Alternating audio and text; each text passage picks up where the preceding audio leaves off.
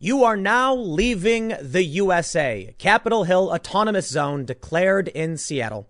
The other day, I talked about how the police retreated in Seattle, allowing protesters to take the East Precinct and form what they say is a 6-block radius, but it looks like it's actually 7. I don't know, whatever. They're there. I'm not. But it's expanding. They've actually printed out a legit street sign and hung it up. They're playing movies. They're bringing in food. And there are a bit of, humorous absurdities as this all goes down, and some scary developments, like apparently the businesses are being forced to disaffiliate from the city, whatever that means. And about 500 people apparently live in this zone. Can't imagine all of them are happy. But there's some funny things going on. And more importantly, what is this? Will this be an armed takeover? The rise of the far left? Right now, it doesn't look like it. Initially, there were people wearing body armor. There were calls to get armed, and that still exists. But this actually just looks like Occupy Wall Street. And that seems to be what it will probably become. Occupy Wall Street was allowed to exist. The police didn't really do anything. And the police here have backed off. So there's a lot of stuff going on as it pertains to the takeover and what this means for local businesses. Earlier in the day, I covered a story about a Sheraton hotel in Minneapolis that was basically taken over. And they claimed in their GoFundMe, which has raised over $100,000, the owner has graciously allowed them to occupy the building. Well, it turns out that's not the case. The owner has just ordered a mass eviction of all these people. So we're seeing quite a bit of developments as this story grows. So here's what I'm going to do. Let's take a look at what's going on in the Capitol Hill Autonomous Zone, now officially called Chaz, which has its own hashtag on Twitter, and how politicians are kind of responding to this. It would seem that Republicans and Democrats alike are calling out the movement to defund the police, saying no. Even Bernie Sanders is straight up saying, like, I do not agree with this rapid movement to abolish police. It would seem that most mainstream Americans are not in agreement with whatever it is these people are doing. But they will likely be allowed to continue doing it. I think it'll be an interesting experiment. But let's be honest. These people only exist due to the good graces of people around the country who entertain their live action role play. That's really what it is. They require donations. They require food. And in one hilarious tweet, one of the organizers complained that homeless people had actually stolen all of their food. So now they needed vegan meat substitutes. Perhaps this one will give you a laugh and maybe be a bit of a de-escalation in the fear as to what we thought was actually going down as I read some of these stories for you. Let's get started from Heavy. You are now leaving the USA. Capitol Hill Autonomous Zone declared in Seattle. Before we get started, head over to timcast.com/donate if you'd like to support my work. There's many ways you can give. We got a P.O. box you can send stuff to, but the best thing you can do, share this video. I'm going to give you my view. Now, to be honest, I spent some time down during Occupy Wall Street, and I got to say, this looks a lot like that. And I think it'll end up being very similar. Might go on for a couple months. The police may try to come in and take some action. Protesters will show up. One of the things I think we'll see is there's probably a ton of leftists and far leftists who are flocking to Seattle right now to get to the Chaz. They even have their own Wikipedia entry as of right now. And it apparently says they have like a government and a currency and a de facto currency, mind you. It's very interesting. I'd like to give you a perspective on this from me, who is somewhat more of a neutral individual from Occupy Wall Street. Wasn't much. I don't have any condemnation for Occupy. Wasn't a big supporter of it, but I was there and I can tell you what happened and I can tell you what we see here. So if that's valuable and you think people should hear what I have to say, then please consider sharing this. Otherwise, just hit the subscribe button, the like button, the notification bell, and let's read the story from Heavy. Protesters in Seattle, Washington declared an area that includes the Seattle Police Department East Precinct as the Capitol Hill Autonomous Zone after Seattle Police and the National Guard pulled out of the region. The precinct building appears empty. Capitol Hill Seattle blog reported, and now the 6-block region has been declared autonomous. The Capitol Hill Autonomous Zone isn't a legal region or recognized by any government. It's an unofficial name given by protesters who have vowed to keep the area peaceful. Here's what you need to know about the Capitol Hill Autonomous Zone. A sign on one of the blockades says, "You're now leaving the USA." Technically not true, but functionally I would say it is true. Why? If you are the wrong type of person and you enter here, your rights are completely suspended. It's not an exaggeration. Some journalists tried to come in and film. It's one of the reasons why it's very difficult to actually get information on this story. I haven't seen a whole lot. There's some articles like this one, but some local journalists were just kicked out and told they weren't welcome. That's a suspension of the First Amendment. So arguably, yes, there's no one there to protect your rights, to enforce your rights. And as someone noted the other day, they're forcing businesses to disaffiliate from the city. Yeah, that doesn't sound like freedom. It sounds like occupation. But sure, let's read more. Here's a tweet from Armani. You are now leaving the USA. Long live the effing revolution, they said. Protesters unofficially created the 6-block Capitol Hill Autonomous Zone after police gave up their blockade of the East Precinct, Capitol Hill, Seattle reported. People were told as the police were leaving that they were free to stay in the area and protest. Law enforcement's pullback was a surprise to many. Musicians, activists, poets, and many others are now gathered in the area. A sign on one of the blockades as you enter the area reads, "You are now leaving the USA." Another sign reads, "Capitol Hill Autonomous Zone." Here we can see there some photos, and there's this actually a quite humorous map that was created on the 8th. Now, apparently the people have come out and said this map no longer represents what's actually going on, and it's considered to be quite silly. They were calling it the Capitol Hill Free Zone. We have regime occupied Safeway and regime encampment off Broadway. Well, let's read some more. On Twitter, Code Pink wrote, "Without the police, the zone has turned into a peaceful George Floyd memorial filled with art, positivity, and love." To be fair, it's because they're not allowing dissent within this space. I'd be willing to bet if you showed up and you wore a MAGA hat, you would not be having a good time. So, of course, when they create an ideologically homogenous space, don't be surprised when you're safe. Now, during Occupy Wall Street, I don't think you would have seen the same kind of animosity. If somebody of a differing opinion showed up, they'd have been left alone completely. They'd have been given food, water, and hung out like normal. There were no real barricades and nothing really stopping anyone from walking in or out of the park in certain areas other than the actual structural obstructions. Now, there was internal politics, which is creepy and confusing. But what we saw with journalists at Occupy Wall Street is completely different to what we see with journalists here. During Occupy, journalists could freely move about the park, and it was encouraged. People were like, why don't you come in here and actually interview us so we can tell you? When the journalists wouldn't do that, they would actually just show up, plant a camera, film it, talk, and then leave. Activists at Occupy Wall Street created their own media and their own newspapers, their own live streams and things like that. So they were doing what they could to get the message out. In this regard, I would say it's more likely going to be a hyper-filtered fake news propaganda type thing. Now, to be fair, the Occupy Wall Street content that was being produced was overt propaganda. They called it that. They even said they were the propaganda department. But they did want the media to come and talk to them so they could get their message out. Not the same here. I don't think they have the same tolerance for the media. They go on to say the first movie night has already been held in the zone, according to the Seattle Times. They played 13th, which Netflix called Director Ava DuVernay's examination of the U.S. prison system and how the country's history of racial inequality drives the high rate of incarceration in America. We can see more photos and videos here. This person says, hello from the Capitol Hill Autonomous Zone, the former site of protests and police deployed tear gas. The Seattle PD's East Precinct is boarded up, and there were no uniformed officers in sight. In a tweet, Mayor Jenny Durkin said there are about 500 residential homes in the area. Some of the current neighbors and former neighbors have tweeted that they are excited about the zone. One person said, holy S, my neighborhood is now the Capitol Hill Autonomous Zone. This is absolutely amazing. The Autonomous Zone must hold. Rob Mucheri says there is a 6-block area in my neighborhood that is seceding from the U.S. Are words I never thought I would type here. Live action role play. Let's just allow the children to have their fun time, huh? Let baby have their bottle.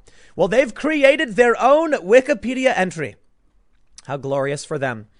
The Chaz. Here it says location, Seattle. Official languages, English, de facto. Government, self-declared anarchist commune, and partially autonomous what does it say? Intentional community.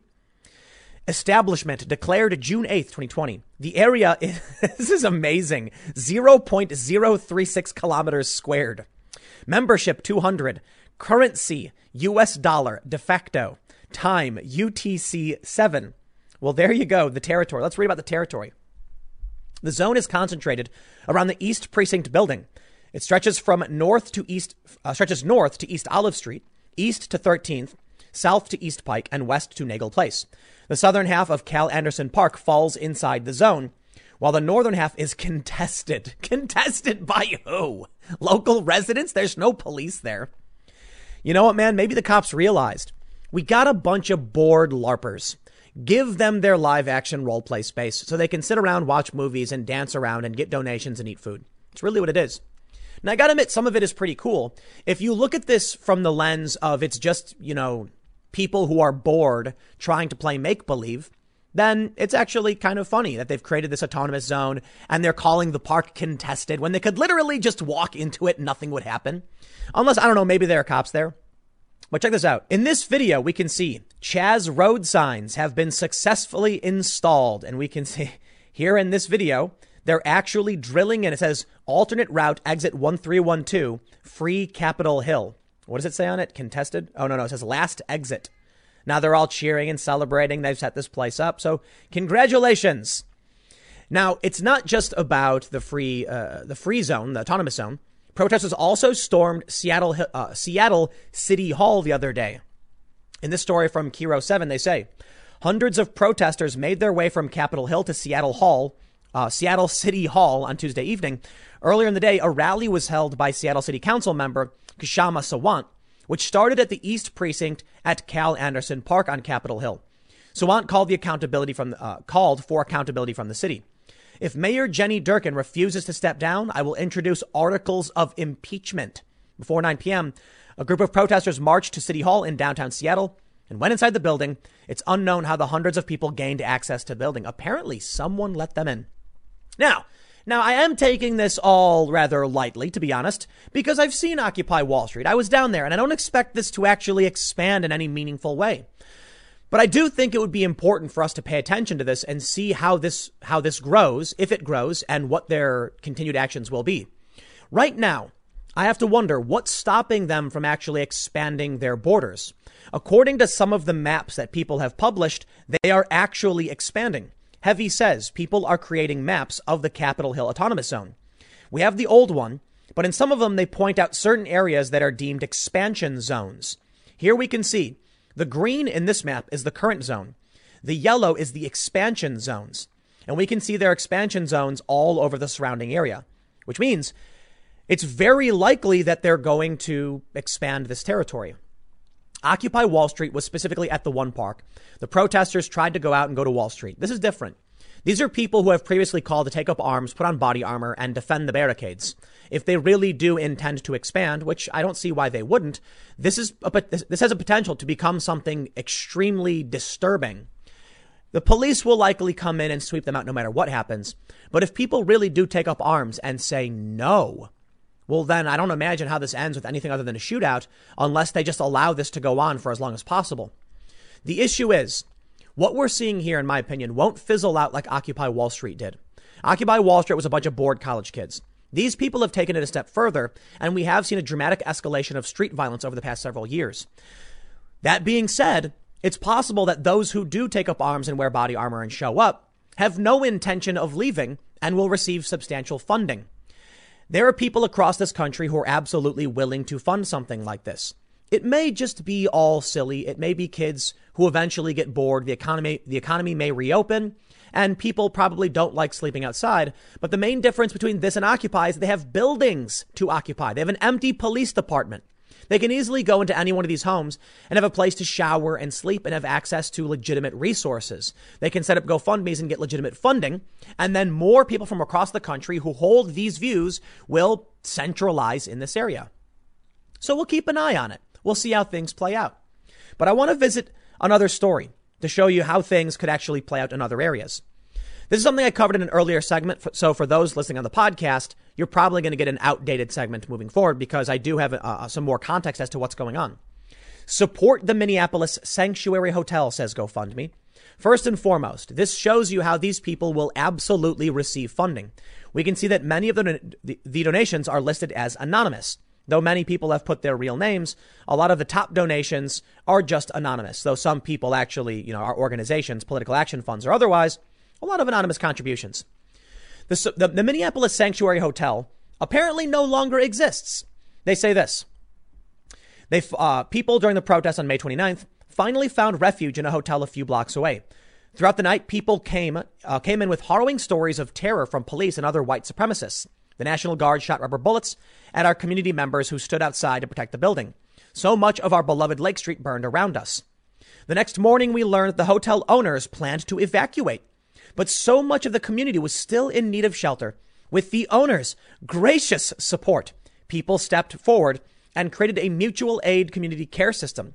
In less than 24 hours, we housed nearly 200 people and are now organizing meals, first aid, and harm reduction services, security teams, and housekeeping to make a home for people in need during the worst pandemic in recent history. I do not believe any of these people actually care about the pandemic. They're using this to tug on heartstrings to gain some kind of public support. Certainly in this photo from people chanting, "Whose City Hall? Our City Hall." None of these people actually care about social distancing. Look, a lot of them are wearing masks, but they'd be wearing masks anyway because they're actively engaging in, I guess we'll call it civil disobedience, but I think it expands much beyond that. Now, here's the point I want to make where I bring these ideas together. As it turns out, the homeless are being evicted from this Sheraton hotel. A report of drug overdose led to the eviction Tuesday of more than 200 homeless people from a hotel in South Minneapolis that had become a refuge during protests that erupted in the wake of George Floyd's killing in police custody. They mentioned the GoFundMe, they mentioned all the money raised, and they mentioned the people had been evicted. It turns out that the guy who owns it was absolutely having none of this. Residents of the former Sheraton Minneapolis Midtown Hotel, tucked just north of Lake Street and Chicago Avenue, awoke to reports that the hotel's fire alarm was pulled after 6 a.m. following an overdose. The hotel owner, Jay Patel, has ordered the eviction of all guests, according to volunteers at the site. The sudden eviction marks the second time in 2 weeks that large numbers of homeless people have been forced to vacate a temporary site and could hamper efforts by a team of volunteers to find them more permanent housing. The coronavirus pandemic has brought a heightened level of urgency to these efforts. Homeless outreach workers fear that people who are cleared repeatedly from the shelters and other sites will scatter and become more difficult to reach without aid. Well, they said in their GoFundMe that brought in $155,000, the owner was graciously supporting the occupation. No, as it turns out, the owner has ordered the full eviction. Now, maybe at the time he was, but I really, really just don't believe it. Which brings me back to the Chapel Hill Autonomous Zone. 500 residences. I'm willing to bet many of these people do not like what's happening around their houses, but they're going to keep their mouths shut for their own safety. As I mentioned earlier, you don't have any rights in this area, okay? During Occupy Wall Street, there were some horrifying crimes that took place within the park. Horrifying is a light way of putting it. Let's just say the bodily autonomy of some females was taken away from them from some males, if you know what I'm trying to say, keeping it family friendly. The response from the activists in the park was to not involve law enforcement. They said that if the police find out what happened to these women, it would make them look really bad, and the press would have a field day. I was kind of shocked by that. I said, I don't care. Call the cops. That's what they're for. But they don't like the police. They think all cops are bad, right? They use a different word for it, but we'll say bad. ACAB. So the criminals, as I understand it, ended up getting away with it. Now, they spread word as to who the criminals were, so they wouldn't be allowed back in, but the criminals got away with it. If you were a Proud Boy or wore something where you looked like one or had a Trump flag and you went into the zone, you'd probably be harmed. That's the best way I can put it. You would be harmed. I think people at the barricade would just stop you from coming in. But if somehow you got in, let's say you got in and then put a hat on, yeah, you're not going to have a good time. And you shouldn't do that. But you should have a right to. You really should. You should be able to walk freely wherever you so please in this country that is public, right? Private property, I get. But this is what you can expect from this zone. The people inside this territory probably have to keep their mouths shut for fear of their own safety. What would happen if it turns out that you were someone who lived in one of these residences or had a business there, and now you weren't allowed to express yourself? Now, first and foremost, this is Capitol Hill in Seattle. I'm sure everybody there is the progressive, so they're all, singing songs and clapping and dancing. But there are people in Seattle who aren't overtly political. Well, now they have no choice but to live under this kind of rule. But also think about what this means for people outside of these jurisdictions. If you're somebody who lives in a blue city, but you don't, follow politics all that much, this could happen to you. It could happen to your business. They could surround where you live and they could take over. And this is why we're seeing a lot of really, really strange things happen. In San Francisco, people are fleeing the city for obvious reasons, right? New York, the same thing. Chicago crime is skyrocketing. LA crime is skyrocketing. And these activists and these protesters are saying that when the police are all gone, it's a paradise. It's not really a paradise. I'm sorry. That's just not the case. Homeless people we invited took away all of the food at the Capitol Hill Autonomous Zone. We need more food to keep the area operational. Please, if possible, bring vegan meat substitutes, fruits, oats, and soy products, etc. Anything to help us eat. Vegan meat substitutes. Listen, man, when you got to eat, you're going to eat what you get. But I get it. They're LARPing. This is the cream of the crop, the top of the top, the privileged elites of a major American city, some of the richest people in the world now occupying this space. So it's no surprise the homeless people don't have solidarity with this autonomous zone. No, the homeless people came in and just took the food and said, I'll take what I can get. That's the real world. And now you don't have it. In the real world, when you don't have food, you eat out of the trash. When you don't have food, you beg. That's what they're doing now. They're begging. The zone needs food. That's what will happen. People who have means will deliver food to this zone, but the zone can't survive without the good graces of people who are giving it resources. So how long could it really last unless they start seizing resources? And if the police really wanted it to end, they would just stop food from coming in. The police can set up barricades around it and say anybody's free to come and go as they please, but you can't bring in food or stuff like that. That's one way to stop it, cut off its resources. So in the end, what do we have here? In the beginning, it did seem like it would be a bit more worrying because they were taking a police precinct like we saw in Minneapolis. They were calling for armed guards. But now it seems like it's mostly going to be a bunch of, hippie bleeding hearts sitting around singing Kumbaya and watching documentaries. And while there is going to be people who bring guns, for the most part, I think we're going to see Occupy Wall Street 2.0. But it doesn't mean that we don't keep an eye on it because this has buildings. It has a potential for longevity. And if they allow this to expand, you're going to see people from all over the country bolster those numbers, and it will increasingly become more and more difficult to deal with. Occupy Wall Street had finite space. The surrounding businesses did not support the protest. There was nowhere to sleep, and people had to come in and out of the protest area. This is different. 500 residences. As we saw with the Sheraton Hotel in Minneapolis, it's very easy for these people to claim that the business owners have graciously supported the movement and will allow them to stay there indefinitely. And if you lived there and you had a lawless mob, controlling your streets, now if you align with them, you're probably like, hey, this is great. What happens when they knock on your door and say, for the good of the movement, you must allow us in to shower? I'm sure some people will say fine. Some people will say no. And what happens if they make you do it? What happens if they come to you and say, you're not a bigot, are you? You're going to support the movement, are you? If you say no, then they'll just say you're a bigot, and then you got to deal with no cops. It's an experiment, I guess. They say right now that this is a good example of how, things can be without police. But it is entirely ideologically homogenous. Not very easy to do on a grand scale. I often explain to people, my personal political worldview is left libertarian. Of course, these people won't believe it because they're authoritarian, right? They're authoritarian leftists. My worldview functions very, very well in small tribes. Something like this makes sense. A bunch of hippies sitting around singing Kumbaya works. You get 20 people living on a farm, it works. Now you want to start expanding into a larger city where different worldviews and opinions start to mix, multiculturalism, for instance, and it just doesn't work.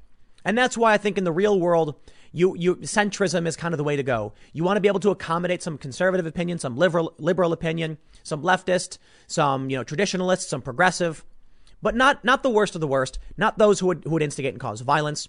There's got to be a way we can learn to live together, and that means many of us will disagree. So we rest our ideologies underneath live and let live. I do my thing, you do yours. I got my church, you got your community center. If you want to have a bunch of people seize an area with no police, it's easy when everyone believes the same thing. But let me remind you, propaganda. These people will tell you all of the sweet, sweet lies you need to hear because they want to convince you their ideology works. But during Occupy Wall Street, some horrifying crimes took place against some women, to say the least. It's possible these things will happen here because there's no cops and nothing will be done about it.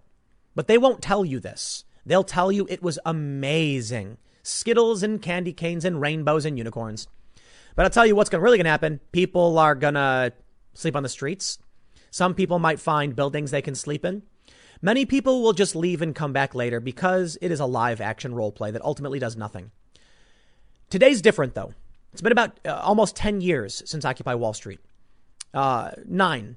I think it's entirely possible that as things have escalated so dramatically, this becomes something else. But I'll leave it there. For now, let the kids play. Let them do their thing. I believe in civil disobedience and peaceful protest. And as long as they keep it that way and the residents aren't filing complaints or whatever, then, what do you want? It's their city. They can do what they want to do with it. And if it works out for them, then, hey, more power to you, right? Beware the propaganda. I'll leave it there. Next segment's coming up at 6 p.m. at youtube.com/TimCastNews. And I will see you all then. Every statue and street building had been renamed. Every date has been altered. And the process is continuing day by day and minute by minute. History has stopped. Nothing exists except an endless present in which the party is always right. George Orwell, 1984, as tweeted out by Majid Nawaz. From the Hill, de Blasio. Street in each New York borough will be renamed Black Lives Matter. D.C.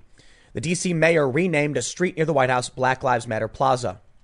Statue of Christopher Columbus is torn down, set on fire, and thrown into a Virginia lake by protesters, saying the explorer represents genocide. From the Wall Street Journal. HBO Max pulls Gone with the Wind while Cops gets canceled. Across this country, forced apologies and public shaming for doctrinal deviation sweep American culture. Welcome, my friends, to The Real Date, 2020. We thought it would be 1984. I guess that was just a book, but now it's actually happening. We are in the midst of, we've been in the, it takes time, right? A culture revolution. But now things have accelerated to a rather extreme degree. And it's funny because we all thought this had been crushed by COVID. As soon as a real crisis emerged, people started to abandon the woke ideology nonsense. And then the woke ideology nonsense came back and crushed COVID. It's really strange, isn't it? It's almost like these people realized that when confronting a real global crisis, they had to strike back with a vengeance. Now we are seeing people lose their jobs for nonsensical reasons. The bigger fear I have is not so much about what we're witnessing with these lunatics who are burning books, and maybe they win. And that is scary, but I'm not entirely confident that will be the case, because I think there are going to be a lot of people who secretly vote for Donald Trump or Republicans, and that creates some kind of fracturing of whatever this ideology is. They may be making gains in the mainstream and tearing down statues, but I think it's going to freak a lot of people out, especially people in the suburbs. And that's where Donald Trump stood to lose. He lost a lot of suburban districts, and that's how the Democrats won the House. Now, of course, the polls are all in favor of Donald Trump. You want to know why I think they're all, I'm sorry, wrong. The polls are in favor of Biden. I misspoke. You want to know why I think we're seeing that? Well, take a look at some of these stories. How about this one? Stasi Schroeder is surprised and upset by her firing from Vanderpump Rules for her racist actions after it emerges she begged Bravo, please never fire me 4 months ago. So you have people, UCLA college professor is suspended after refusing request for lenient marking of black students' final assessments due to the trauma they have suffered from George Floyd's death and civil unrest. That makes no sense. How does it make sense to give someone a better grade because someone somewhere died? And what is that going to do to benefit anybody? Will it benefit them? Why? Because then they'll have a degree they don't understand and they can go to a job they can't do. And then the market suffers. This is the replacement of merit with ideology. And it won't work. It's never worked. It won't work now. It's led to the complete collapse of many countries. And they keep saying, but we'll try and try again. It's not going to work. And this is why I think many people are saying they'd rather vote for Joe Biden. You know why? I mean, listen. There's no enthusiasm for Joe Biden at all. Nobody cares about this guy. Yet somehow he's got a double-digit lead on Donald Trump in nationwide polls. In some states, it's closer.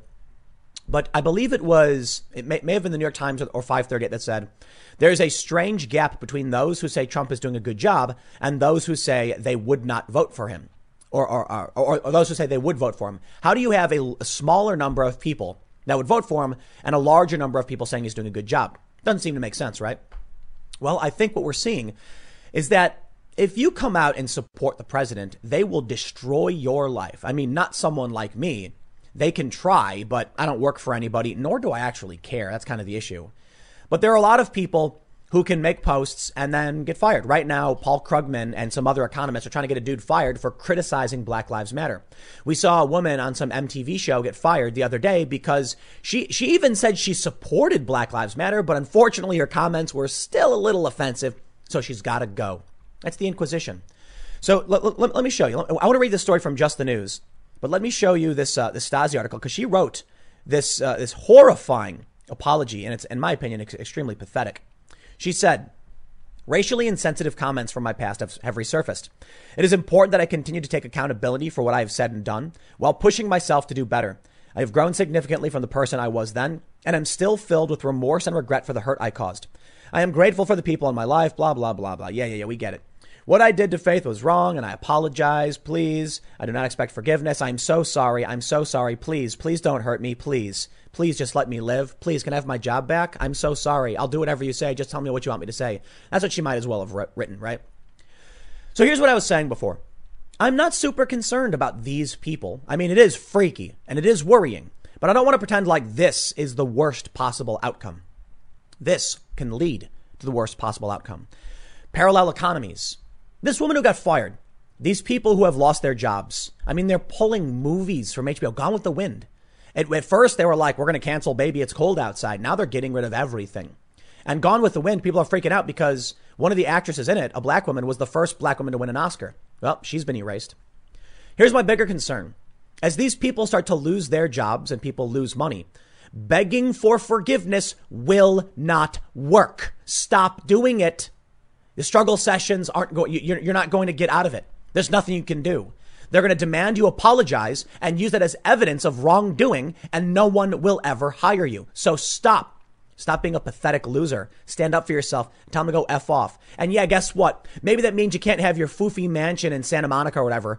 Yeah, well, too bad. The alternative is you don't get it anyway. You've lost it. It's done. Now what happens is these people still need to eat, right? They still need jobs. They're not just going to go sleep in the gutter and die. So parallel economies will form. And that's when resource building occurs and factions emerge. GoFundMe took down a fundraiser for Dan Dix, an independent journalist. After he got arrested, I guess he set up a GoFundMe and he raised thousands of dollars, and then he released a video saying it had been removed. Meanwhile, they're raising millions and millions of dollars for people who support Black Lives Matter. You then had a business owner who criticized the rioters who destroyed her business. Candace Owens set up a GoFundMe, and GoFundMe removed that too. We are going to see parallel economies. When Alex Jones got banned from YouTube, did he simply say, oh, geez, no, I guess I'm over. My business is gone. No, he launched a new website, which is now getting it's getting a substantial amount of views. I don't know how many views it's getting, but you can see on his videos, he's getting tens of thousands. So people who want to watch him will. He still has money and he can still make money, and there's nothing they can do about it. Now, perhaps these people start getting into government. We saw the Democrats do their kneeling thing. And at that point, we then start seeing the asymmetrical enforcement of law. This is where things get truly, truly scary. In New York, in Fort Worth, they have straight up said, we won't charge you. In Fort Worth, they released rioters, or they dropped the charges on people who are charged with rioting. I'm not talking about protests. I'm talking about rioting. They said, you know what? We're going to drop all these charges. And just a month ago, a salon owner was arrested because she wanted to run her business. As these people get into government, what people don't seem to get, I said it before, when I talked about civil war, they said it will never happen because the security apparatus of the state will not allow it to happen. And I said, don't you understand? The government is made up of people, and people can have ideology and religion. And what happens when you get a critical mass of people in government who believe in this stuff and say, well, this isn't a violation of the First Amendment because we're morally just? Yeah, you get a civil war. Right now at the New York Times, for instance, they are having a revolution, a culture revolution within the company. The Gray Lady, the paper of record, is now undergoing a transformation into woke ideology. One of the opinion editors ran an op-ed from Tom Cotton defending the protest, but calling out the rioters. Everyone got mad. They were forced to issue an apology, and the editor resigned. No one cared when they published an op-ed from the Taliban. This is part of the culture revolution. So long as you support their ideology, you're fine. If you have nothing to do with it, they kind of ignore you. They just don't want opposition. Who would have thought that the New York Times, a centuries old institution, would come crumbling down and worn like a skin suit from death cultists who believe insane things? A lot of people wouldn't have believed it, but it happened. It's done. It is officially done. The 1619 Project, for instance, erasing of history. It's fake. It's completely fake. It makes no sense. What do you think's going to happen when enough of these people get into government and they start saying things like freedom of speech does not include hate speech because hate speech is not defined as free speech or some other stupid argument? Merriam-Webster recently gave in, I guess, and changed the definition of the word racism to include the word racism. This is called a circular definition, and it is a recursive gibberish nightmare. It means nothing. Let me explain to you what Merriam-Webster just did. They say racism is defined as one, a belief that race is the primary determinant of human traits and capacities, and that racial differences produce an inherent superiority of a particular race. 2, a doctrine or political program based on the assumption of racism and designed to execute its principles. 2b, a political or social system founded on racism. 3, racial prejudice or discrimination. Merriam-Webster said they wanted to make sure that the definition of the word was true to how people use it. So let's break down what we're seeing. First, I tweeted about this, and a bunch of morons, probably death cultists, didn't understand the context of adding a separate definition that includes itself. I am not talking about definition 1, which actually tries to define what racism is. I am talking about the addition of definition 2, which is supposed to be a standalone definition, but is a recursive loop. I can explain it very simply. A doctrine or political program based on the assumption of racism and designed to execute its principles. They use the word racism in the definition of the word racism. Now, of course, what people say then is, but it refers to point 1. No, it doesn't. That's not how definitions work. When you look up the word run, it has more definitions than any other word, I believe. Run could be to move briskly at an increased pace in which at one point both feet leave the ground. Walking is when one foot is always on the ground, and you can speed walk in which you walk very quickly, but running, typically both feet will be off the ground at some point. That's typically how you define it. Run could also mean to execute a program. There's a bunch of different definitions for the word run, and they don't refer to each other. They mean different things. Racism includes a new definition which creates a recursive loop. So what you would do is, to properly understand what this means, this sentence, you would need to replace the word racism with its own definition. Now, of course, you could choose definition 1, 2, or 3 because they mean different things. If you choose to use the new systemic definition of racism, it would read, a doctrine or political program based on the assumption of a doctrine or a political program based on the assumption of a doctrine or political program based on the assumption of a doctrine or political You see the point. If you replace the word racism with the new definition, it creates a recursive loop. Now, what people are saying is, no, you have to refer to 1. If that were the case, then number 2 would be in a different category called systemic racism. And it would refer back to the initial word racism. That's not what we're seeing here. This is a slow roll. I think they're going to turn the word racism into like sin, original sin, something you can never, get rid of, privilege, words that become meaningless. And they just say, that's racist. What is? Why? Trump is racist. Why? What did he do? It doesn't matter what he did because he didn't do anything. He said naughty words, whatever, fine. The word is simply an attack on the other. That's what's happening. Let's take a look at how Just the News writes it. They say, it's never been more complicated to say I'm sorry in the town square. New Orleans Saints quarterback Drew Brees learned that after saying he would never agree with anybody disrespecting the flag of the United States. Teammate Malcolm Jenkins issued a fiery response, and he was far from alone. And it's unfortunate because I considered you a friend, Jenkins said. I looked up to you. You're somebody who I had a great deal of respect for. But sometimes you should shut the F up. I am sorry, he posted on Instagram, and I will do better, and I will be a part of the solution, and I am your ally, and I know no words do that justice. What a pathetic loser. Racism is bad. The actual racism is bad. I hate it. I like civil libertarianism and equal rights under the law. These people are not advocating for equal rights under the law. They're advocating for unequal treatment under the law, and that's what is emerging. They are pretending to fight for justice while they seize power and force you to bend the knee in ridiculous struggle sessions where you literally said, I won't agree with someone. I will never disagree with anybody disrespecting the flag. You know what?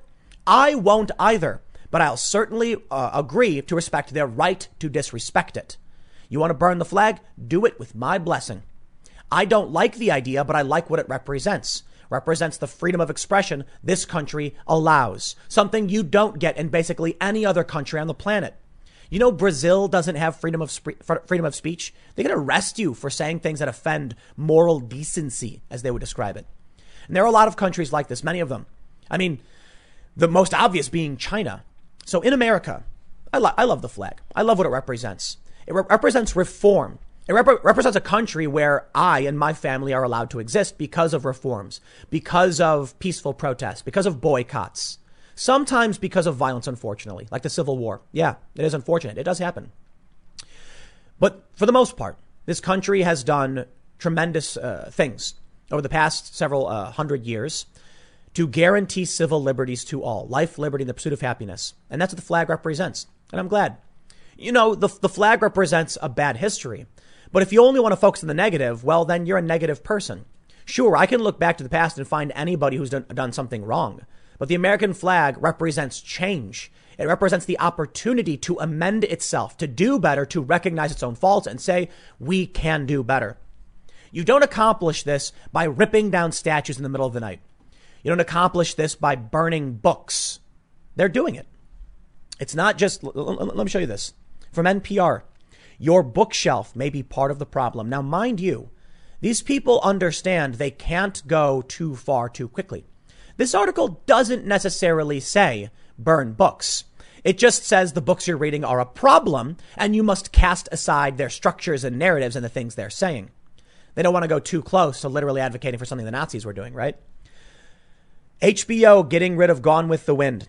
Cops gets canceled. Well, I'll tell you what. Cops getting canceled, I really don't care about. Whatever, man. Shows get canceled. Now, the ideology behind it is worrisome, but pulling Gone with the Wind is extremely worrisome. Those that forget the past are doomed to repeat it. And we're going to repeat it, baby. It's happening. They're going to start burning books, digitally. It takes a new form. Amazon, for instance, will ban your book if it offends their delicate sensibilities. What's the difference between that and book burning? It's the same thing. It's just new technology. Let's read a little bit more. They say even Brittany Breeze, the quarterback's wife, apologized on his behalf. Trump tweeted, I'm a big fan of Drew Brees. I think he's truly one of the greatest quarterbacks, but he should not have taken back his original stance on honoring our magnificent American flag. Old Glory is to be revered, cherished, and flown high. I agree. Later, Drew Brees took President Donald Trump to task after Trump said he shouldn't have apologized. The veteran quarterback still received death threats for his comments. It's only the latest example of a broadly held, previously uncontroversial opinion that suddenly had to be recanted and publicly atoned for. Consider actor Mario Lopez's 2019 comments saying a 3-year-old child shouldn't be able to dictate his or her own gender. The Saved by the Bell alum quickly apologized once the comments went viral. I'm sorry, bro. I'm sorry, Mario, man. I got no respect for that. None whatsoever. Just say, shut the up. You want to come out and say a 3-year-old shouldn't pick their gender? Guess what? I'm going to agree with you. I'm going to completely agree with you. What kind of psychotic, spineless moron would apologize and say, I must be wrong about what 3-year-olds know? And they'll come and cancel you. And they can come and cancel me, and it'll happen soon. Whatever, man. I don't care. I'm not going to apologize. It's not going to happen. And I'm just going to do my thing. Whatever. Fine. I don't care. The mob can come to my house with bricks and stones and torches and do whatever they want. I'm not going to shut up. I'm going to say what I want to say. The only way you can, you cut up my tongue, you burn it all down, destroy my channels. Otherwise, I'm going to keep doing my thing. These people who are apologizing are whiny losers. 100%. And you know what? At this point, it really breaks my heart because there was an opportunity to do better. There really was an opportunity to say, we understand that some things are bad and we can change. There are many things that we all can look back on and say, yeah, that was kind of a bad thing. And we've done a good job to change it. That's why America is great. And that's why they're so worried about what we can do in this country. That's why they got to tear everything down and burn it down and erase history. If they get rid of the victim, then they lose their moral superiority. However, I fear it may become, it may be too late. Maybe too late. We're at a point now where they don't need to justify anything. They have what they view as dominant cultural power. And that means they can pull Gone with the Wind with the blink of an eye. It means that they can burn books and ban books and shut down YouTube channels and ban anyone they want. They can get you fired from your job, even if you support the movement, like that one woman, whatever her name was the other day. She was critical of some people posting about it, but she said she's always supported it. Didn't matter. It was still too offensive. You offend the delicate sensibilities of the party, you see what happens. So yeah, you want to talk about a potential for civil war? I don't know. Maybe. A lot of people have been talking about it. We talked about this the other day on the IRL podcast. There's a professor named, I think it's Robert Kuttner, who said, we're in it. It's just not what you think it is, because people, they look back at the American Civil War and they say that's what civil war looks like. No. We are seeing violence pop up in cities right now. In Seattle, a bunch of far leftists have taken over a 7-city block area, and they're calling for people with guns. They're wearing body armor, and they say that people are armed down there now, and they want them to guard the barricades. They stormed into City Hall the other day, made demands, and left. It's happening. I told you it would happen in the Pacific Northwest. That should have been obvious to anybody. And it's spreading. At a certain point, when you have all of these people being purged from industry, how long until they're purged from government? Because people start getting scared. And once they start getting a foothold in government, you will have a civil war. The New York Times in revolt, their editor resigning. They're putting out overt fake news. If you think it won't enter government institutions, you are wrong. It may already have happened. And once they reach critical mass with their cult ideology, you will see tons of people in government start screeching. They'll make up lies about Trump. They'll try and get him removed. And then, baby, you will see what happens when the people who resist this stuff and refuse to bow down say, we're going to stand up. And people make jokes. Someone said, never in history have I seen the people without guns trying to go up against people with guns. Dude, have you paid attention at all to what's going on? First of all, there was a video of a man in, I believe, the army. I'm not entirely sure. Standing, maybe National Guard. As the protesters chanted, they said, I'm black and I'm proud. He said the same words under his breath. You could see his mouth moving. That went viral. There are people who sympathize. An active duty MP went on a rant, was found with weapons and explosives in a van. Active duty. And when the police hunted him down, he killed a cop. Yes, this is not just about a bunch of stupid college students. There are people in government right now. They are just waiting until they get the signal to know they have critical mass. Call me stupid. Call me accelerationist. Say I'm making things up. I'm only telling you what's already happened. I'm not encouraging anything. I am just saying it has happened. So do what you want to do, man. I don't think anybody should be engaging in this kind of escalation, but I'll tell you what. Are you paying attention at all? Tearing down statues in the middle of the night, throwing them into the harbor? HBO pulling Gone with the Wind, an iconic film? Just because we had bad history doesn't mean you purge everything. We understand the history was bad. We learned from it. They don't want us to learn from it. They want to bring it back. They're leftist reactionaries. This is what I said a couple of years ago. The word reactionary refers to people who want to revert things to the way they used to be. What is the left advocating for? Segregation, special programs based on race. They're trying to reverse the civil rights movement. They'll tell you the opposite because the civil rights movement was popular. They're demanding race be a pretext for law. We got rid of that in 1964. They will tell you the opposite because they know civil rights is popular. They're banning movies so we can't remember why things were bad. Jack Dorsey says Trump's not allowed to glorify violence. Then he literally goes on Twitter and does it. They are lying to you to gain power. They are leftist reactionaries. They want to revert things to the way they used to be, where race was a pretext in law. Well, I won't stand for that. I believe that's wrong, but that's what's happening. And that's what you will get as all these people bow down. I bring you back to the quote from George Orwell. When every street was renamed, when dates didn't exist. Let me read it for you one more time before I sign off. Every statue and street building had been renamed. Every date had been altered.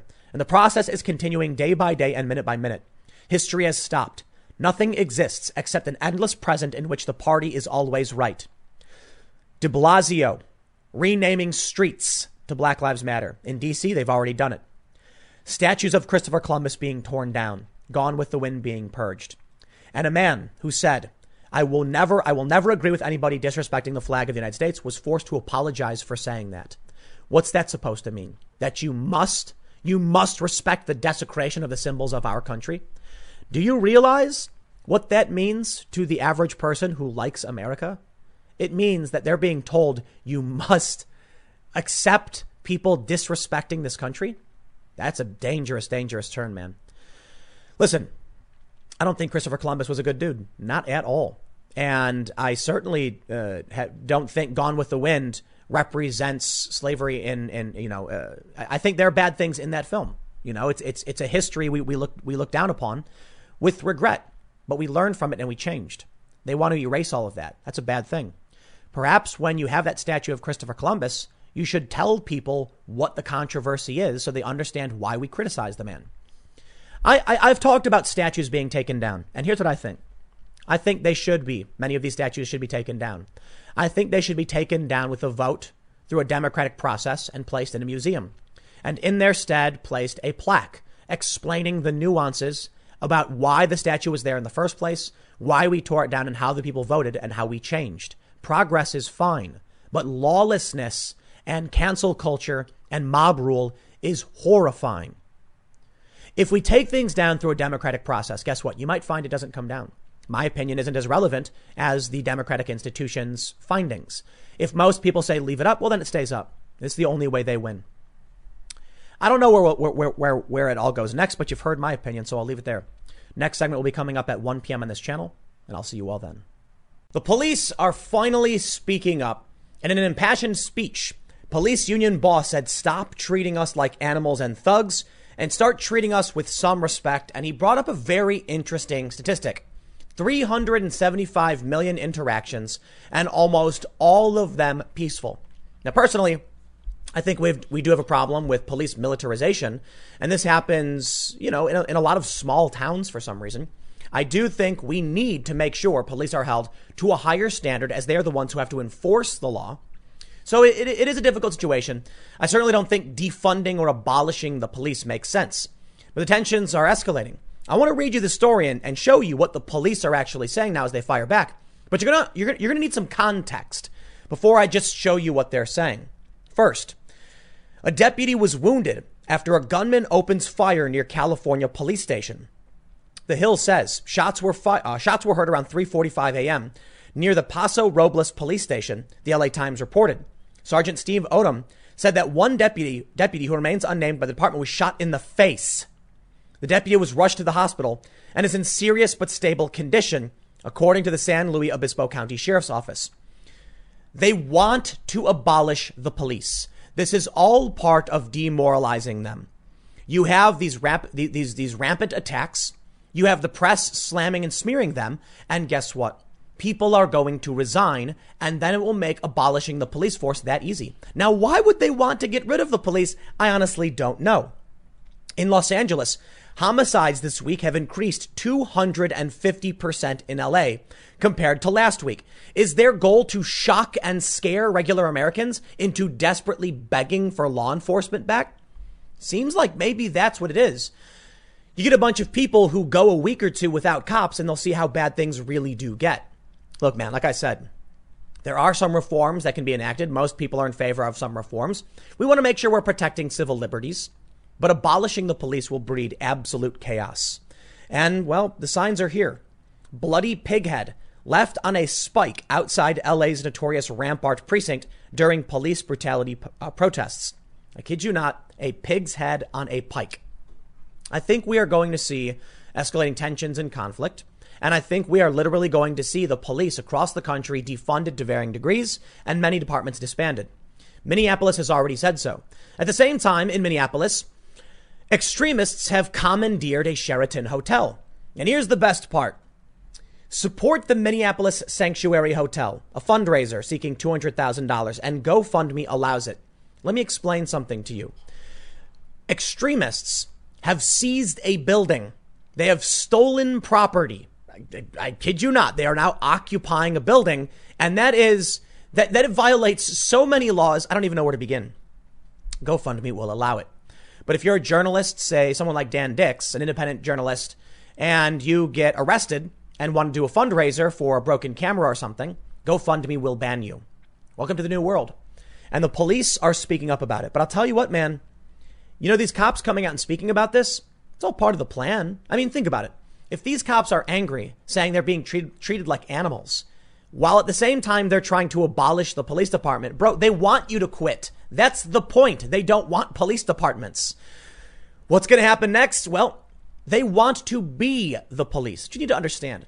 When they say abolish the police, it's not going to be a utopia of people holding hands and singing. It's going to be these wacko lunatic cultists walking around in their robes with large sticks, whacking people who are violating some kind of moral law or authority. Is that what you want? Well, you're going to get it. CNS News reports during a press conference under the RFK Bridge in New York City on Tuesday, dozens of police union chiefs spoke out against the press and lawmakers vilifying them. Mike O'Meara, president of the NY State Police Benevolent Association, said that everybody's trying to shame us and added, stop treating us like animals and thugs and start treating us with some respect. When it was his turn to speak, O'Meara said 375 interactions with the public every year, 375 million interactions, overwhelmingly positive responses. But I read in the papers all week. We all read in the papers that in the black community, mothers are worried about their children getting home from school without being killed by a cop. What world are we living in? He asked. That doesn't happen. It does not happen. I am not Derek Chauvin. They, other police officers, are not him. He killed someone. We didn't. We are restrained. Chauvin is the Minneapolis officer who was charged with murder. Everybody's trying to shame us. The legislators, the press, everybody is trying to shame us into being embarrassed about our profession. Well, you know what? This badge isn't stained by someone in Minneapolis. It's still got shine on it. And so do theirs. Stop treating us like animals and thugs. Start treating us with some respect. That's what we're here today to say. We've been left out of the conversation. We've been vilified. It's disgusting. I'm sorry, buddy. They don't care. They don't care what you have to say because ACAB. You know what ACAB means? All cops are, you know the last word, right? It's a B word. There for a reference to somebody whose parents aren't married. It means a bunch of other things, right? But it basically means there is no reform. There are no good cops, and there is nothing you can do about it. If you're a cop, you're bad, they say. Listen, I have actually in my life had more negative interactions with police than positive ones. So I can certainly understand he might think he's a good guy, and he might say all these other cops are good guys, and many of them probably are. The problem is most interactions are not, in my opinion, positive. Listen, when you're speeding and you get pulled over and get a ticket, these people are going to have complaints about it. That's the point I'm trying to make. So you end up in a circumstance where a cop might legitimately give someone a speeding ticket and the person gets mad about it. And so they file a complaint. So you want to talk about overwhelmingly positive interactions. I understand from your perspective, it may be routine, but this is not surprising. Let me try and break this down what I'm trying to say. It's easy to actually disband the police. It is because people don't want to be held accountable. People want to speed. People want to jaywalk. People want to break the law. Well, a lot of cops just want to issue tickets. There is criticism to go around to the police, though, in this regard. I mean, they say they don't have quotas, but come on, man. We know that a lot of these departments rely on revenue from tickets and to a certain extent arrests and fines to function. And so this is what you're going to end up seeing. People don't like police. When people are driving and they see a cop, they don't feel safe. There are circumstances where people do feel they have no choice but to ask cops. But we got to understand, man, in a small town, let me tell you this, in a small town, you probably, wave to the cop, you know him, you love him, they help you out. In big cities, it is not that way. I'm sorry. In big cities, there is anxiety when the cops show up. I'm not even kidding, man. I mean, look, that's from me coming from the south side of Chicago. The point I'm trying to make is these cops, I get it. But New York City has serious problems. This is a Democratic city in a Democratic state with Democratic congressmen, with Democratic senators, and they have enacted policies that these protesters are complaining about. I do not believe defunding or disbanding the police is the right answer. I believe maybe reprioritizing budgets makes a lot of sense. I don't think cops should have armored personnel carriers for the most part. I think police don't necessarily need to carry around rifles in their trunks. Not all of them do. And I often wonder, why does a traffic cop has a gun? And they do. Seriously, in New York. I'm like, listen, in other countries, they might have a civil guard who has authority to ticket and arrest who doesn't have a gun. And then they have actual cops that are armed. So they actually create a distinction there. Maybe that's an answer. I honestly don't know. Listen, I'm a moderate, right? That means I grew up in cities where I've seen bad things from cops. And I know people who don't feel safe around them. That's a fact. But I've also had good interactions with police, and I understand the importance of having them. If someone's going to break into your building, you call the cops, they come and help you. But because of the general negative sentiment, and because people don't want to be held accountable, they go to a stupid place. It's a Chinese finger trap problem, right? If you have a lot of people in cities that don't like the cops, if you have activists now vilifying them in the press, and even lawmakers, then people are going to say, abolish the police. And what happens? They do. And then what happens? I bring you back to Los Angeles. Homicides this week have increased 250% in LA compared to last week, LAPD says. Yeah. Okay, we get it. Let me read more of what they said. O'Meara continued. Nobody talks about the number of police that were killed last week in America. And there were a number of them. We don't condone Minneapolis. We roundly reject what he did as disgusting. It's disgusting. It's not what we do. It's not what police officers do. I can agree with that. We have seen, because of social media, a rise in content that vilifies police because it gives someone a cause to rally against. And because a lot of these cops have gotten away with really, really messed up things. Some people have said about the riots. Why have they rioted? Because all of the peaceful protests didn't work. That's not true at all. And I get really annoyed when I see this. Listen. I am a moderate. It's the point I'm trying to make. I have a general negative experience with the police, but I've had positive ones, and I recognize the importance of the police department. That's where I sit. So I'm for reform. That's basically the issue. I have seen people say that peaceful protests didn't work, and so they must riot. It's the only way to get things done. No, it isn't. The protests did work. Did you see what happened with the 2A people in Virginia when they all showed up and peacefully rallied, and then all of a sudden Democratic officials in the state blocked this gun legislation or whatever? It worked. Peaceful rally worked. And now what they say is they look at that and say, see, that proves racism. No, it doesn't, man. It's insane. Because we have seen a lot of people come out and peacefully protest. And you had everyone on your side already. If anything, the riots just made it worse for everybody. And now what's going to happen? When they overcharge Chauvin and he potentially could get off and get found not guilty or guilty of a lesser charge, they're going to riot again. And they're going to say, see, it doesn't work. No, what didn't work is that you demanded too much. And sure, you can argue the rioting worked because they caved to you. And then they upped the charges on this guy. And now they're saying, the experts are saying it might not actually stick. Here's what he said. Our legislators abandoned us. The press is vilifying us. Well, you know what, guys? I'm proud to be a cop, and I'm going to continue to be proud to be a cop until the day I retire. And that's all I have to say. In the wake of George Floyd's death, groups such as Black Lives Matter, along with left-wing lawmakers, have called for defunding and dismantling police forces. Let me tell you what happens when you disband the police force. Take a look at this GoFundMe. Support the Minneapolis Sanctuary Hotel. Here's what they say. At 8 p.m. on Friday, May 29th, just blocks from the epicenter of the uprising fighting for justice in the streets of South Minneapolis, armored vehicles and hundreds of National Guard advanced on Hiawatha Avenue. The curfew was in effect and the state offered no options. In Minneapolis, for an unsheltered couple camped outside. The shelters were full and the hotels promised the large encampment left them. And many others behind. They finally found refuge in a hotel a few blocks away. Throughout the night, people came in with harrowing stories of terror from police and other white supremacists. The National Guard shot rubber bullets at our community members who stood outside to protect the building. So much of our beloved Lake Street burned around us.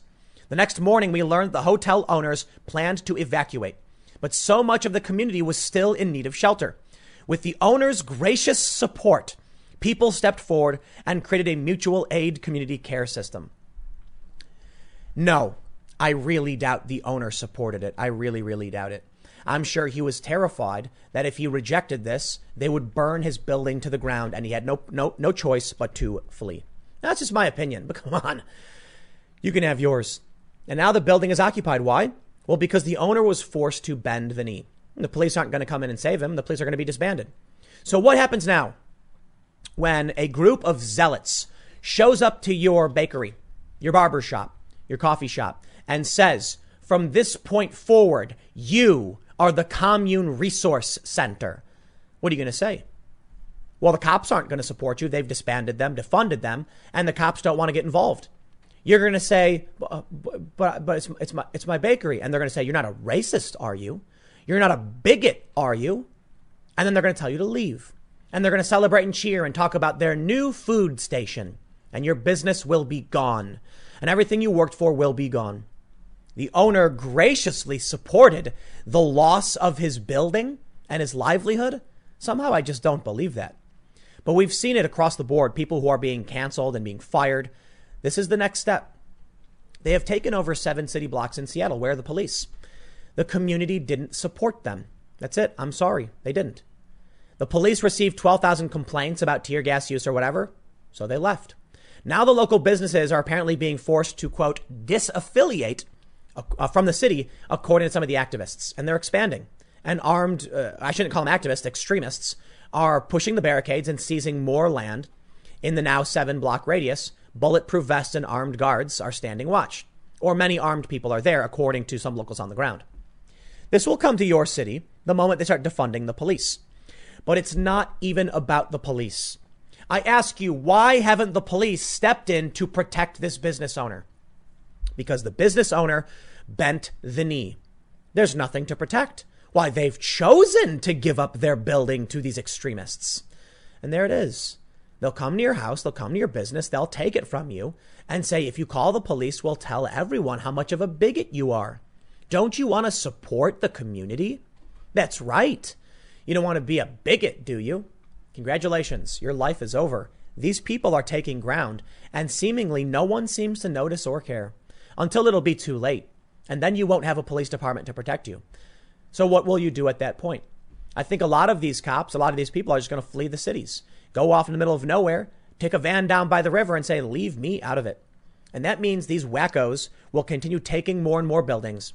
And instead of hearing that the buildings are being seized by force, you will hear that the owners graciously chose to support the party and the cause.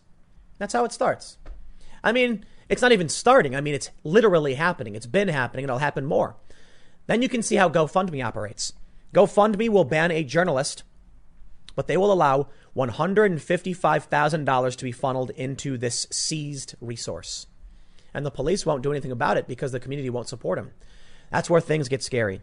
This is one of the reasons I think they're adamant about abolishing the police. They're using racism as a guise for it. The police make a really, really good point. Look, I get it. I can mention general negative interactions. I grew up in the city, but I still think the police department should exist. I think we just need some reforms. But these people are not being honest about what their true intentions are. They say the police department is irredeemably racist. It cannot be reformed. Therefore, it must be abolished. So Minneapolis will. In Minneapolis, they've seized a hotel. What comes next? It's going to be a lot of fun, I'd imagine, right? For all the stupid people who refuse to stand up. It'll be too late for them. And then they won't have a business. They'll be forced to work for free. They'll have no resources. And boy, will they hate it. They will get everything they wished for. For the rest of regular people who refuse to speak up against this, don't be surprised when you lose it. If you don't stand for anything, you'll fall for anything. That's the saying, right? Now look at this. Who's going to support this business owner? Nobody. The business owner had no choice but to say, yes, please, you can have my building. I really doubt they just agreed to give up everything. And where are they now? I'd imagine a lot of these people are fleeing. Like I said, I imagine a lot of them are taking stock of what they own and their possessions and trying to now prepare themselves for the future. The police are getting increasingly agitated. And this is all part of the plan. Did you ever see that graphic that was posted about how, insurgency takes over and how a coup and a revolution starts? Everything right now is underground and regular people are ignoring this. And their allies in media are not telling you what's really happening. And they're actively seeking to get anyone who opposes them banned. So I don't know how long I have. It'll probably happen really soon, considering the flow of things. We said it was going to get crazy near the election. It won't end after the election, no matter who wins. The cult is coming for the police. The police are now forced to scream in defiance about how they're being ignored and abandoned by everyone. But they're proud. It doesn't matter because the average person refuses to speak up. The cultists are screaming at the top of their lungs. The media will vilify anyone who dares oppose them. So the only narrative that persists is orange man bad, blue man bad, support us or else. They'll take your business, they'll take your building, they'll take your city streets, and the cops will be told to stand down. That's what you get. That's where we're headed. Is anybody doing anything about the crazy people in Seattle? No. The cops left. The locals complained. I'm really excited to see what happens to these locals in Seattle once they start living under the boot of authoritarians. These people are not freedom-loving individuals. They claim they want freedom. It's all part of the lie. The symbol, the revolution fist, is a communist symbol about the fingers being stronger together. You read up the history. It was used in the Spanish Civil War. I don't know exactly when it started, but it was a counter message to the fascists. Not fascists, the fascists. The banding of sticks, because together they were strong.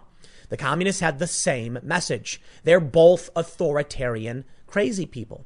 Right now, the two principal factions that I'm seeing are the libertarians and the authoritarians. That's not an all-encompassing view of what's really going on, because there are subsects and varying tribes based on their specific goals. People like me, for instance, find ourselves in alliance with many other conservatives. Why? Because they believe in individual liberty. And the people who believe in maximum state authority have all basically aligned around varying ideologies. So this is what you get. Go to my Twitter. Go to Instagram.com/TimCast. And what will you see? There is an image they have made of a fist crushing the Gadsden snake.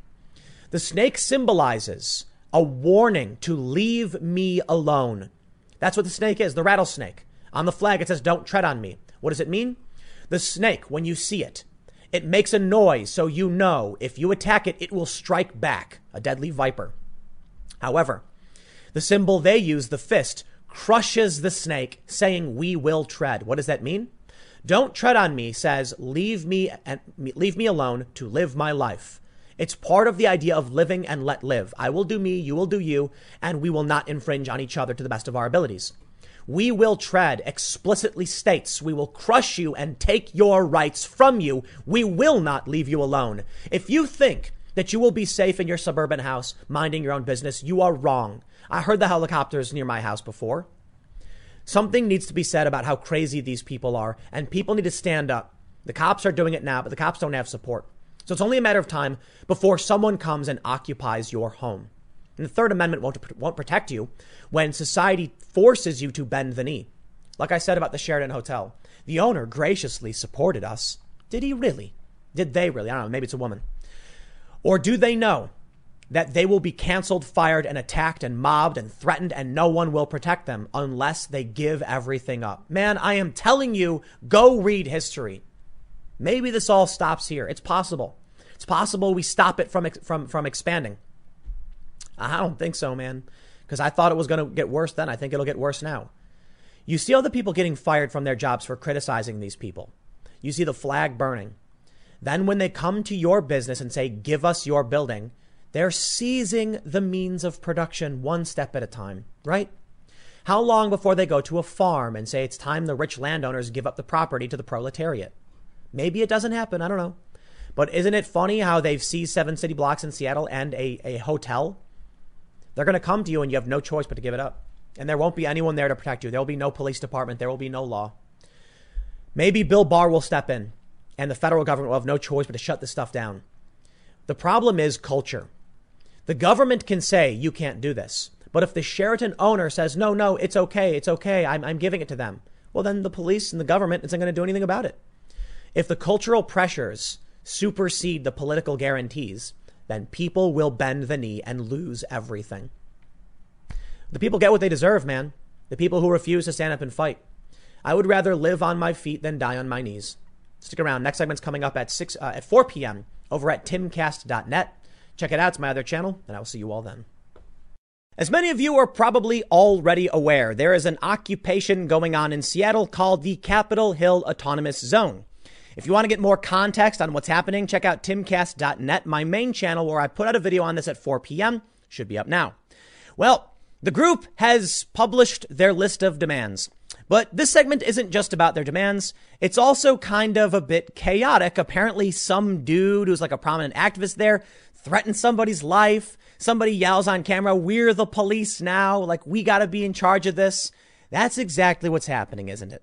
They don't care about police injustice necessarily. They just want to be the police themselves and then deal with issues as they want them to be dealt with. That is how humans work. It's how it always is. Everybody always says the person in power is wrong. I should be in power, and they get in power and then they're wrong too. But first, let's take a look at the collective, the demands from the collective black voices at Free Capitol Hill to the government of Seattle, Washington. Now, I just want to point out very quickly that I would say the overwhelming majority of people on Capitol Hill who are controlling it or doing whatever are white, but that's typically how it goes. And let's read what they say.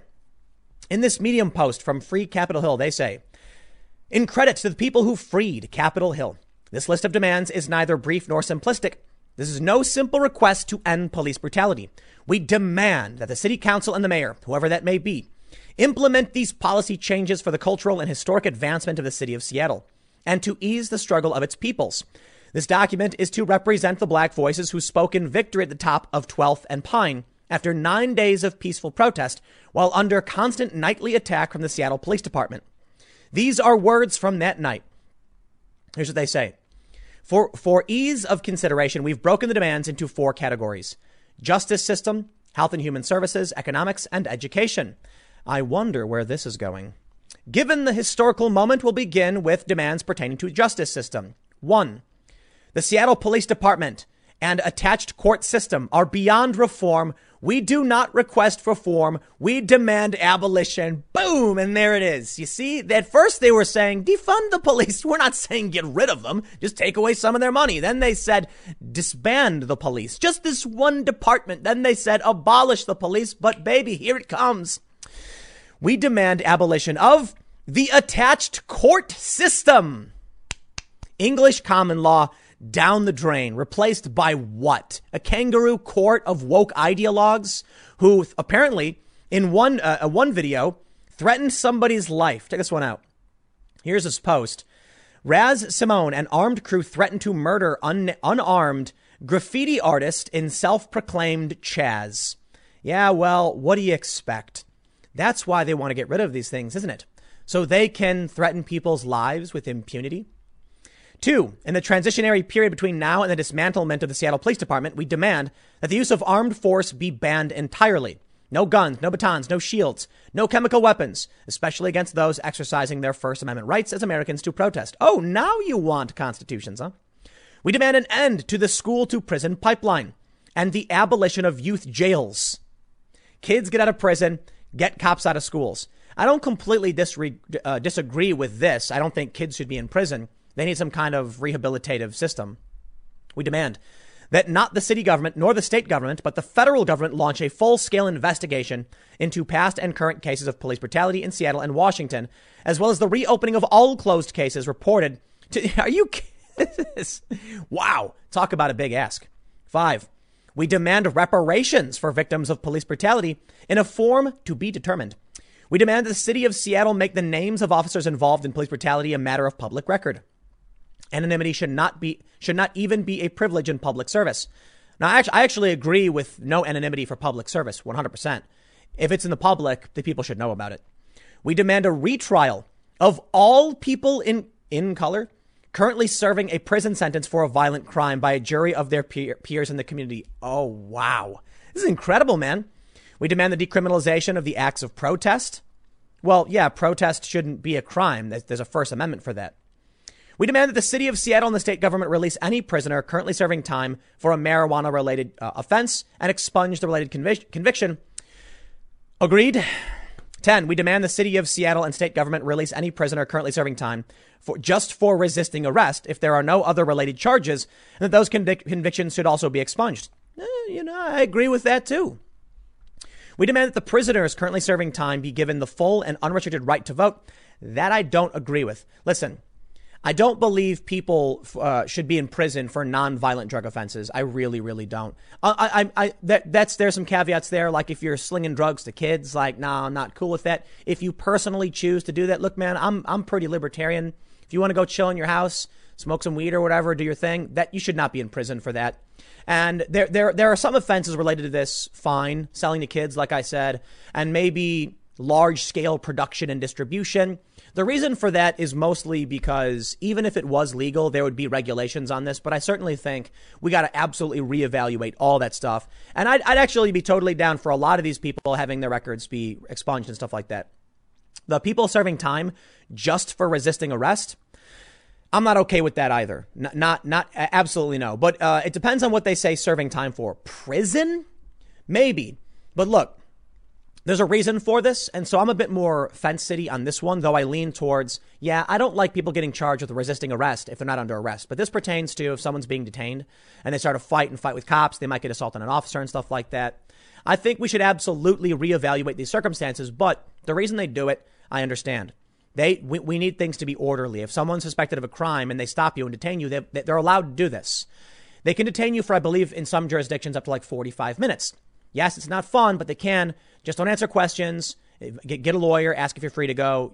Look, nothing is going to be perfect. We have the presumption of innocence, and we want to make sure we protect the innocent. But that also means we need to have some security, right? I lean towards liberty on most things, but I understand why the cops might stop you and ask you questions. You have your right not to, and that's how the game is played. There's no perfect line, and that's a big challenge. Okay, there's no way I can read all of these demands. This is nuts. Let's just see the first demand for economic issues. We demand the degentrification of Seattle, starting with rent control, the restoration of city funding, free college. Oh, great. Wait. Now and between now and the abolition of the SPD, police be prohibited from performing homeless sweeps, decentralized election process. Well, you saw right there. What is this? Related to economics? Okay, I can't read this, man. What are they saying? We demand that the history of Black and Native Americans be given a significantly greater focus in the state education curriculum. We demand that thorough anti-bias training become a legal requirement. Why? Oh, in all jobs. Listen, you know what that means? Anti-bias training, indoctrination for their ideology. Now, I do think it's funny to point out they want free degentrification of Seattle. What does that mean? You're going to force all the white people to leave? Like, is that what you mean by that? The restoration of city funding, free college for the people of the state of Washington due to the overwhelming effect that education has on economic success. You know what? I'm totally fine with this. You know why? Because you've created, like, colleges have become ideological churches, basically. The only problem I really have with it is that these universities have become, like I mentioned, like your ideological church, and you're forcing the taxpayer to pay for it. So, nah, if you're gonna give it away for free, and then you're creating this pipeline of indoctrination, now we can't have that. So anyway, listen. You get it. These are the demands of the people, whatever. I don't think it really matters because it'll never happen. But check this out. Bernie Sanders himself says, I don't agree with the push to abolish the police departments. Tom Cotton and Ted Cruz are condemning calls to defund the police. No one supports you. Conservatives don't, obviously, but even Bernie Sanders doesn't support you. So what are you really asking for? In the end, I know what they want to create. This is the post from r/Seattle. Capitol Hill Autonomous Zone, educational movie night. This is Seattle without militarized police. Where are your riotous looters now? They are watching documentaries. F-U SPD. Photo credit to a close friend. Here's a link to a video. Raz Simone and armed crew threatened to murder unarmed graffiti artist in self-proclaimed Chaz. Yeah. That's your riotous looters. No, they've been given control and they're going to do what they want. Apparently, a bunch of people said, Raz should disassociate. I have no idea who Raz is. I don't care. I don't know who's right or who's wrong or whatever. All that matters is you get rid of cops. This is what you get. You can pretend that it's peaceful and everything's fine. And for the most part, it is. Of course it is, because humans mostly are. But what happens when someone comes in and violates unnamed law? There's a guy spray painting on a wall and they say, hey, you can't do that because somebody lives there. And he said, so what? Free zone, yada, yada. The guy grabs him. A scuffle breaks out. I don't know exactly what happened or why. But listen, the dude spray painting, there are no rules saying you can't do this. In civil society as we have it now, we do have laws. And it is stupid, in my opinion, that people can be arrested even though they didn't know they were breaking the law. And they say ignorance of the law is no excuse for breaking it. I disagree with that. That's not fair. Although everyone would feign ignorance, I guess. No, the issue here is that you have no laws. You have no rules. So what do you expect? It's an autonomous zone. You can't physically assault somebody because they're doing something you don't like. All you've done is revert society back to a lesser state. Police reform, 100%. I agree with that. But a massive list of demands, including free college, that is ridiculous and absurd. That's what these people always do, and you can expect them to do it again. If you give them an inch, they will take 50 miles. So don't be surprised now that they're calling for the abolition of the court system, for them to eventually say abolition of anything that could be a crime and just other nonsense. But whatever, I'll leave it there. Stick around. Next segment's coming up in a few minutes, and I will see you all shortly. You may have seen that publicity stunt put on by the Democrats where they all got on one knee in a moment of silence for George Floyd. Well, they did it wearing something called a kente cloth. It was the scarves or whatever they wore around their necks. Well, I guess I've got some bad news for Democrats. They are being mocked and actually being slammed because the kente cloth actually predominantly comes from a tribe called the Ashanti tribe or the Ashanti Empire, which made a very large sum of money selling slaves. And I'm just learning this now, but apparently in their effort to appease the black community, they did not understand what they were wearing or what it meant, and they ended up pissing off a ton of people and shocking a lot of other people. So let me read this story for you, and then just pull up the Wikipedia entry talking about how the Ashanti sold slaves. All right, man. I know I'm going to get a lot of flack because of the Trump photo op thing. I'm being a bit facetious on the Democrats. I get it. They're doing their thing. They're trying to show solidarity. I get it. Trump did something similar with the church. Yeah, man. They want to show that they're in support of some cause or whatever. You get it? Okay, let's read the story. Fox says, Black Twitter users mock Dems for donning kente cloth. Don't treat Africans like we're children. Suffice it to say, at the very least, this backfired. And you could say something similar about Trump and his thing in front of the church when the bishop came out and slammed him for it. But I got to be honest. I think a lot of people who are religious and conservative liked that Trump did it. It's not so clear cut, but I know this story isn't about Trump. Let's read about the kente cloths. Congressional Democrats' attempt to look woke appeared to backfire on them Monday when a series of black Twitter users accused them of cultural appropriation. And there it is. There's no appeasing the mob. Author Obianuju Ekiocha posted a video telling Democrats to stop virtue signaling by wearing African cloth in the Capitol. Here, I agree. Excuse me, dear Democrats, she said. In your tokenism, you didn't wait to find out that this thing you're hanging around your neck is not just some African uniform. It's actually the kente material. The kente belongs to the Ghanaian people, mainly the Ashanti tribe. Excuse me, Democrats, she continued. Don't treat Africans like we're children. These fabrics and these colorful things that we have within our culture and tradition, they all mean something to us. I know you look at us and say, oh, Africans are so cute in all of your colorful dresses. Well, some of those dresses and patterns and colors and fabrics actually do mean something to us. Ekiocha went on to ask why Democrats were using the cloth for their own show of non-racism. She said, I'm sure someone told them that the fabric represents black people, but in truth, a Nigerian like me cannot lay claim to the significant fabric, which is very much part of the Ghanaian identity. Dear Democrats, these colors and patterns belong to ancient tribes and mean something to us. Black commentator Hotep Jesus suggested Democrats were engaging in cultural appropriation. How is this not a cultural appropriation, he asked, alongside a photo of House Majority Leader Steny Hoyer. There's more. Frederick Joseph, a former surrogate for Elizabeth Warren, laid out a series of criticisms for Democrats. He took special aim at House Speaker Nancy Pelosi and Senate Minority Leader Chuck Schumer, who knelt in the Capitol Visitor Center while wearing the cloth. I'm going to tell my children, this is Nancy Pelosi, he said. If anyone can't understand why Nancy Pelosi, Chuck Schumer, and them dressed up like they're trying to sneak into Wakanda is disrespectful and appropriative, you have a great deal to learn.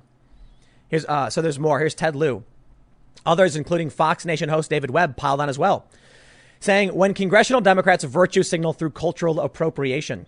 David Webb said, isn't wearing the African scarves cultural appropriation, or are we past that? Angie Thomas says, Wakanda mess is this? Ooh, spicy. The kneeling served as an effort to memorialize George Floyd. And to an extent, I can respect that. But come on, man, you shouldn't be kneeling please. It was a display that everyone criticized. Conservatives criticized it and progressives criticized it. All right. The kneeling also referenced an ongoing protest trend harkening back to former NFL player Colin Kaepernick and his demonstration during the national anthem. Pelosi said on Monday that members of Congress would be kneeling in a place where they typically recited the Pledge of Allegiance. Democrats unveiled sweeping new legislation Monday that, if passed, aims to increase accountability of police officers. Okay. Look, I'm all about police reform. I get it. But let's get to the spicy portion of this that you came here to read about. That's what they say. This woman says the Kente belongs to the Ghanaian people, mainly the Ashanti tribe. Okay, well, I decided to look up the Ashanti Empire. The Ashanti Empire, maybe it's not the right thing. Maybe I'm wrong. It says the Kingdom of Ashanti, and they have a special section they call slavery. So let me scroll down here. They say this is the Kente cloth. The traditional garment worn by the Ashanti royalty has been widely adopted throughout the Ashanti kingdom. Slavery. Let me start with European contact. They say, actually, let me zoom in on this to make it a little easier to read. European contact with the Ashanti on the Gulf of Guinea coast region of Africa began in the 15th century. This led to trade in gold, ivory, slaves, and other goods with the Portuguese, which gave rise to kingdoms such as the Ashanti. On May 15th, 1817, the Englishman Thomas Bodick entered Kumasi. He remained there for several months, was impressed, and on his return to England wrote a book, Mission from Cape Coast Castle to Ashanti. His praise of the kingdom was disbelieved as it contradicted prevailing prejudices. Joseph Dupuy, the first bishop consul in Kumasi, arrived on March 23, 1820. Both Bodick and Dupuy secured a treaty with the Ashanti Henny, but the Governor Hope Smith did not meet Ashanti expectations. It's actually really interesting because you can see that they had architecture and things like that. They even had big buildings. Look at this. Before British colonialization, they actually had very large buildings. They had their own empire, as it were. And people, the prejudices didn't allow for these people to believe it. Isn't that amazing, huh?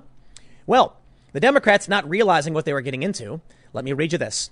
Slavery was historically a tradition in the Ashanti Empire, with slaves typically taken as captives from enemies in warfare. The welfare of their slaves varied from being able to acquire wealth and intermarry with the master's family to being sacrificed in funeral ceremonies. The Ashanti believed that slaves would follow their masters into the afterlife. Slaves could sometimes own other slaves and could also request a new master if the slave believed he or she was being severely mistreated, which is a really weird way to describe slavery. The modern-day Ashanti claim that slaves were seldom abused, and that a person who abused a slave was held in high contempt by society. They defend the humanity of Ashanti slaves. Doesn't that sound a little familiar? A little familiar to people in this country who try to defend slavery? Yeah, slavery is indefensible. I'm sorry, man. People have, in this country, our founding fathers believed that all men were created equal with certain inalienable rights gifted to them by their creator. And although it didn't necessarily reflect the society at the time, we strive to uphold those values today. So even, yes, we can criticize the Ashanti tribe. And the Democrats want to wear the garb of this tribe, sure, fine, but at least look into their history. Because although it wouldn't necessarily be the same as, say, waving a Confederate flag, isn't it still kind of like that? You should pay attention to what you're doing, because as these other people said, for one, it's cultural appropriation, but also they don't realize what these things mean. Here's what they say. The favored arrangement, British relations. Here we go. No, let's not read this. Let's read this. The favored arrangement occurred primarily because of what some men considered their conflict with the matrilineal system. Under this kinship system, children were considered born into the mother's clan and took their status from her family. Generally, her eldest brother served as a mentor, particularly for the boys. She was protected by her family. Some Ashanti men felt more comfortable taking a slave girl or pawn wife in marriage, as she would have no abusua, older male grandfather, uncle, or brother to intercede on her behalf when the couple argued. With an enslaved wife, the master and husband had total control of their children, and she had no kin in the community. That's what they were representing? Okay. I want to be fair, all right? I'm seeing the meme go around, but look, this photo here, image of Ashanti home in Kumasi before British colonization, it's actually kind of impressive. There are many things that you can look at in this society and deem to be impressive and want to uphold as valuable and virtuous even. And there are a lot of really, really bad things they did too. The reality is the same is true for us. We can look back on the bad things and criticize them and not necessarily believe that those garments represent those bad things today. So even though the Democrats wanted to wear this, let's just be real. They had no idea what they were wearing. And the real offense they caused is cultural appropriation. I don't think anyone on the left is coming out and saying they were wearing the garments of slave traders, but the reality is they technically were. We don't look back on these symbols and say they represent exactly what they represented in the past, and we've got to be fair about that for a lot of reasons. You can argue that the Confederate flag means something, but you can also argue it doesn't mean the same thing today. You can argue the same thing about the swastika, the original depiction of it from ancient, East Asian tribes and cultures, very different to what the Nazis did with it.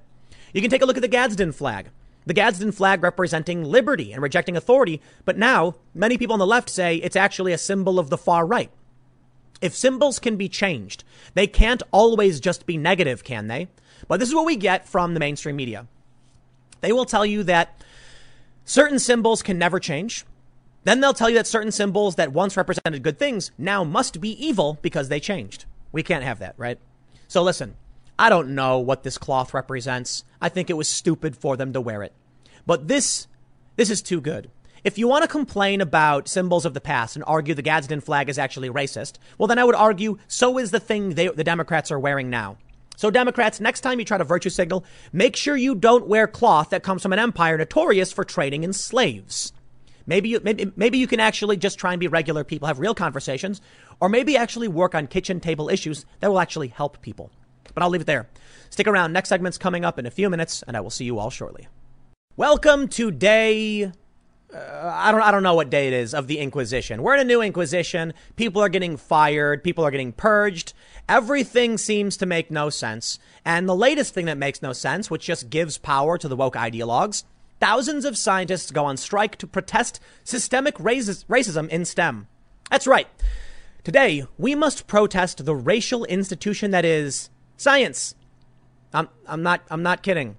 More than 5,000 scientists and 2 prominent scientific journals shut down operations and pledged to use the day to address racial inequalities in science. Well, the crazy people are taking more ground. And it's funny because the left often argued that the right was anti-science. And sure, that changed, didn't it? Now who's anti-science? J.K. Rowling made a post, I don't know if you saw this, where she was like, please respect my lived experience as a biological female. And they attacked her for it because they don't believe in science. They're creepy weirdos. Well, let's read the creepy weirdo story from CNBC. Thousands of scientists across the world stopped working on Wednesday to protest institutional racism, a strike that follows 2 weeks of demonstrations spurred by the death of George Floyd while in police custody. More than 5,000 scientists and 2 prominent scientific journals shut down operations and pledged to use the day to address how racial inequalities in science produce bias in research and scholarship, and to focus on long-term plans to dismantle entrenched racism in science, technology, engineering, and math fields. Yes, the great racism that is math. Can't have 2 plus 2. You know why? Racist. Quote, in the wake of the most recent murders of black people in the U.S., it is clear that white and other non-black people have to step up to do the work to eradicate anti-black racism. The website for Shut Down STEM said, no, this is a cult taking over by forcing unrelated institutions to give them power and bend the knee. Listen, look at someone like DeRay McKesson, one of the a very, very high profile Black Lives Matter activist. And what you will see is the legitimate grievances that the real activists have. Unfortunately, his voice is being drowned out. Now, I haven't listened to everything he said, but he recently did a video talking about police reforms. Police reforms most people agree with. Things like, hey, no chokeholds. All right. Hey, right on. Okay. There are a lot of reforms that can be implemented to actually help people. This is exploitation of Black Lives Matter. And that's what we've been seeing with the woke ideologues who have infiltrated. And it's not just my opinion. We've actually heard from former Black Lives Matter activists over the past several years coming out and saying this. Like, what does this have to do with ending police brutality? Listen, I don't like police brutality. It exists. I don't think every cop is bad. I think most cops are actually pretty good. I think a lot of people have negative experiences with police, and that makes it very easy for them to take things to a dark place. But I think it can be fair to say that we can reform things in better ways, notably in big cities. And yes, that are run by Democrats. That's just reality. You're going to have to accept it.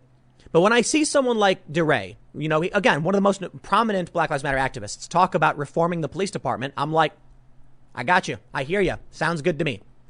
Then you get the weirdos saying, abolish the police, abolish the courts. No, that is far left ideological nonsense, exploiting what Black Lives Matter was really about in the beginning. Now, I know some of you may argue Black Lives Matter has their stats wrong and there's more white people killed, things like that. Look.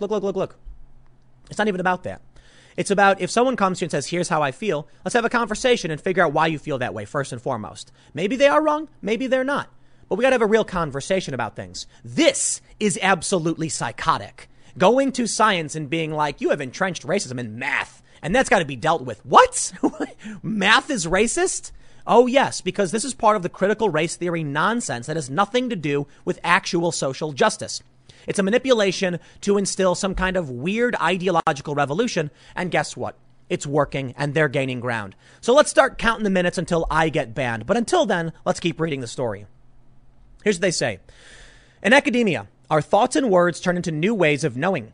Our research papers turn into media releases, books and legislation that reinforce anti-black narratives, the website said. In STEM, we create technologies that affect every part of our society and are routinely weaponized against black people. Like what, dude? The overwhelming majority of technologies have benefited every single person. Sure. Maybe you can argue like the invention of the taser was bad for certain people or something, but technology is neutral. It's how you use the technology. So please, stop the nonsense. Can we please stop catering to this insanity? It's not real. They are just trying to bend institutions to their will. They say black and Hispanic workers are significantly underrepresented in the STEM workforce. In the U.S., only 9% of STEM workers are black and 7% are Hispanic. Well, hold on. Now, I'll admit that is disproportionate. The amount, I believe the black population in the U.S. is around 13%. And Hispanic, I believe, is much higher, but I don't know the actual numbers. It actually might be lower. 9% is only a little bit lower than proportionality. That's not bad. The bigger issue is, do they want to go into STEM? Are we talking about cultural issues? You can't just assume it's because people won't hire them.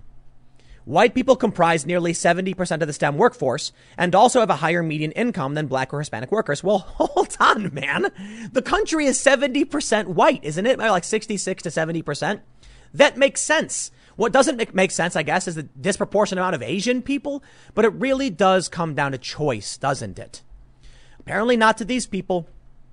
Here we go. Dr. Nisreen Alwan. Start by replacing the words diversity and inclusion with equity and justice. What justice in jobs, man, is justice is when like someone wrongs you. OK, justice is when someone commits a crime. If you don't choose to go into this field, you are not being wronged by anyone. They're making assumptions about what things are happening. One research report shows that the already low percentage of black students who receive bachelor degrees in physics, just 3.5%, has barely changed since 2006, despite the number of those degrees doubling in the past 2 decades. Black representation among physics faculty is non-existent at most institutions, according to a statement on the event website. Particles for Justice, on the website Particles for Justice. It is widely known that black students often feel unwelcome, unsupported, and even unsafe in their physical departments and predominantly white campus. Now this, I think, is actually a much better argument than saying that the science, math, or whatever itself is racist. But the problem is, if you don't feel comfortable, why should anyone else change for you? That's the problem. If someone is breaking the law, if someone is attacking you and insulting you, that should not be allowed. But if you just simply don't feel comfortable because it's predominantly white, that's on you. So what do we do about that? I don't know. What can you do about that? I don't think you can do anything unless you have some kind of mandate or whatever. But the issue is, if there's not enough people going into these programs, you can't change this, period. Listen, when it comes to social justice, we often hear from people that I don't like the way the world is, therefore the world should change for me. Or I feel a certain way about the world should change for me. That's impossible. The world can't possibly accommodate every single individual person. But you can change and adapt to the system. If you have a problem with and feel uncomfortable, well, speak up, And I'm sure people will do their best to accommodate you. But if ultimately you don't choose to enter this field, it's no one's fault but your own. You can't change these things. This is the problem. This is what equity means. They want equality of outcome. That can only be forced through authoritarianism. Opportunity is given to everyone, but if they don't take it because of cultural issues, it's no one's fault but their own. It really is unfortunate. Here's what they say. It is widely, I read that. Jeff P. says, not going to touch my research today. No meetings, no papers, no writing. Instead, for shutdown for STEM, shutdown academia, my first goal is to educate myself more on how my work is inherently impacted by race and how race underlies the history of science. It's a start. You know what, man? This is ideology. Okay, they're trying to alter history. And I understand there's arguments about history being written by the winners and things like that. But look, science has gotten us very, very far. We've saved lives. We've fed billions of people. We've gone to the moon. I think it's working out fairly well. What they're talking about is not an issue of science. It's an issue of culture, expectations, and racism itself. Anyone can be racist. And if you see a system that exists, that functions, that works, and you don't like it, make your own system. No one is going to stop you. If you don't like academia because of the racial makeup, well, then start your own laboratory. If the issue is you don't have the same resources, you don't deserve to just be given resources. If someone has built something over a long period of time, you don't have the right to go in and just burn it to the ground because you don't like what it is or how it works. If someone won't let you onto their tandem bicycle, it's not your right to say, well, then destroy the tandem bicycle and no one gets to ride it. It's your responsibility then to get your own tandem bicycle. You know what? Maybe you'll have to build it yourself. Apparently, this is something that goes over the head of many young people, which brings me to the bigger problem in all of this. It's not being bolstered by minorities for the most part.